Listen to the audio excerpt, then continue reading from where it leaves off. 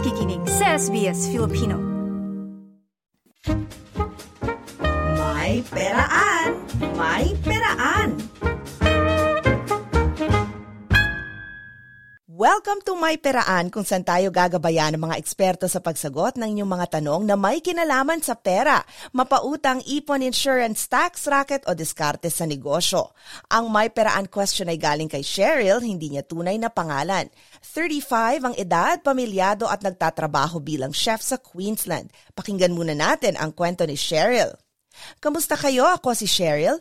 Full-time po ako sa trabaho pero dahil dalawa ang aking anak, mas ramdam ko ang gastos ngayon.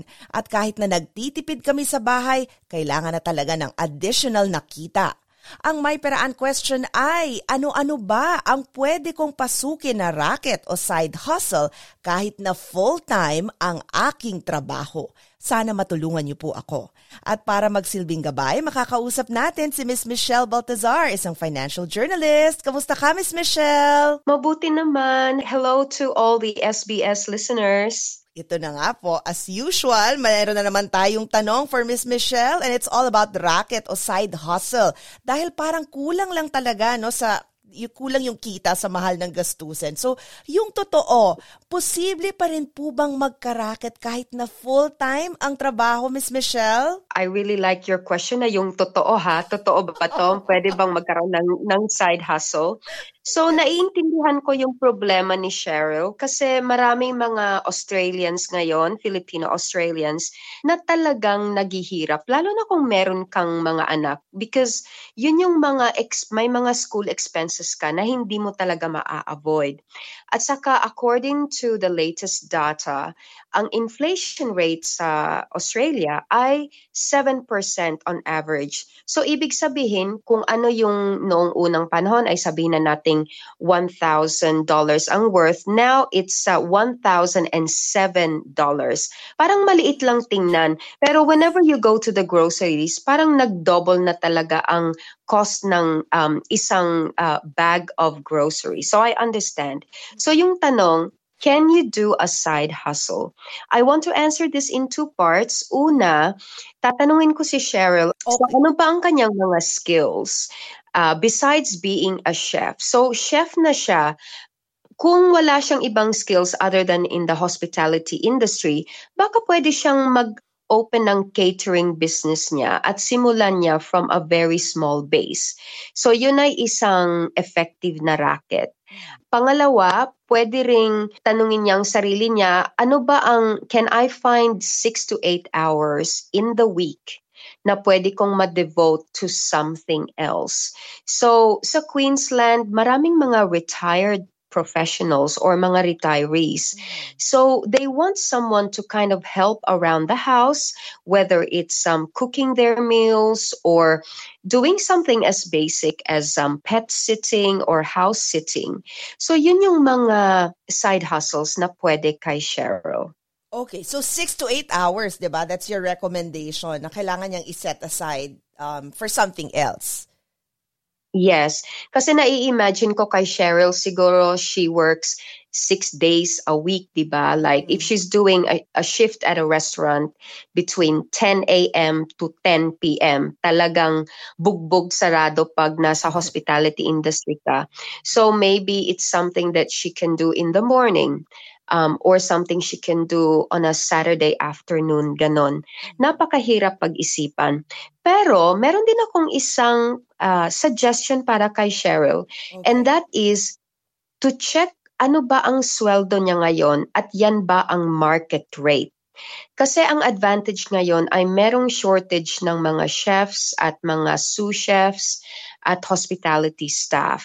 At alam ko na usually restaurants, they won't volunteer to give you a pay rise. Yeah. So you really have to go out there and say, this is the market rate. I am considering my options next year. Feeling ko that's an easy way for Cheryl to just get that extra income.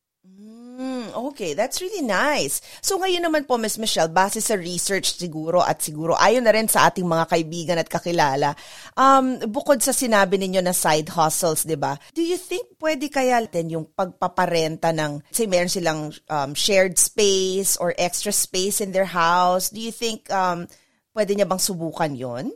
If you're part of a Filipino family, di ba, we're very hospitable and we're very welcoming.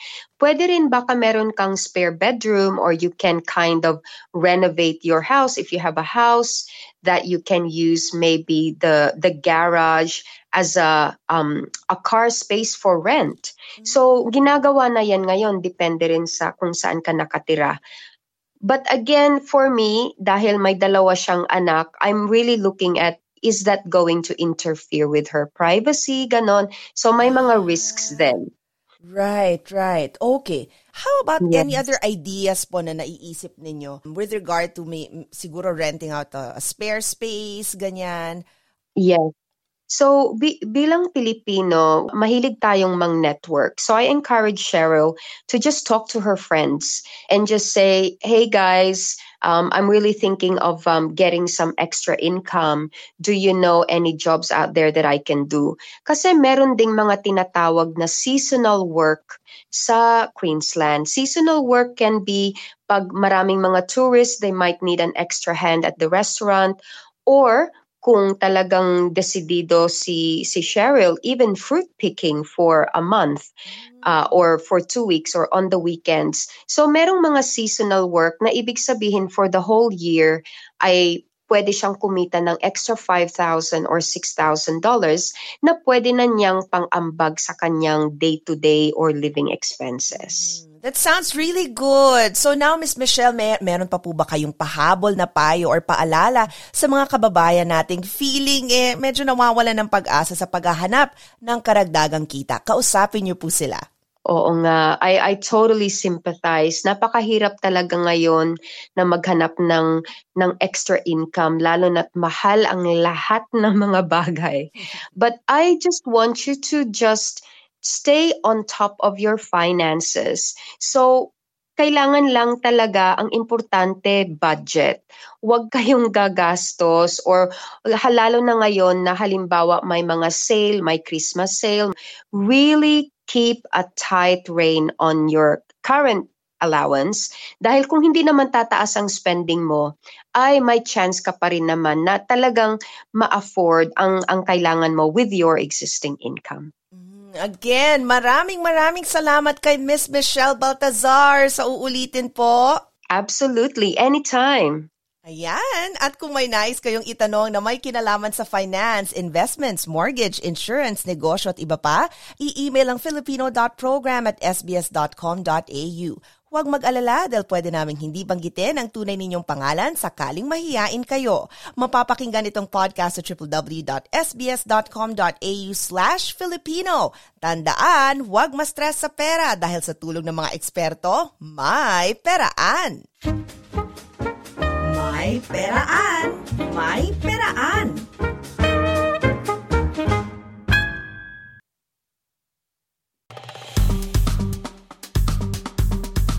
I-like, i-share, mag-comment, sundan ang SBS Filipino sa Facebook.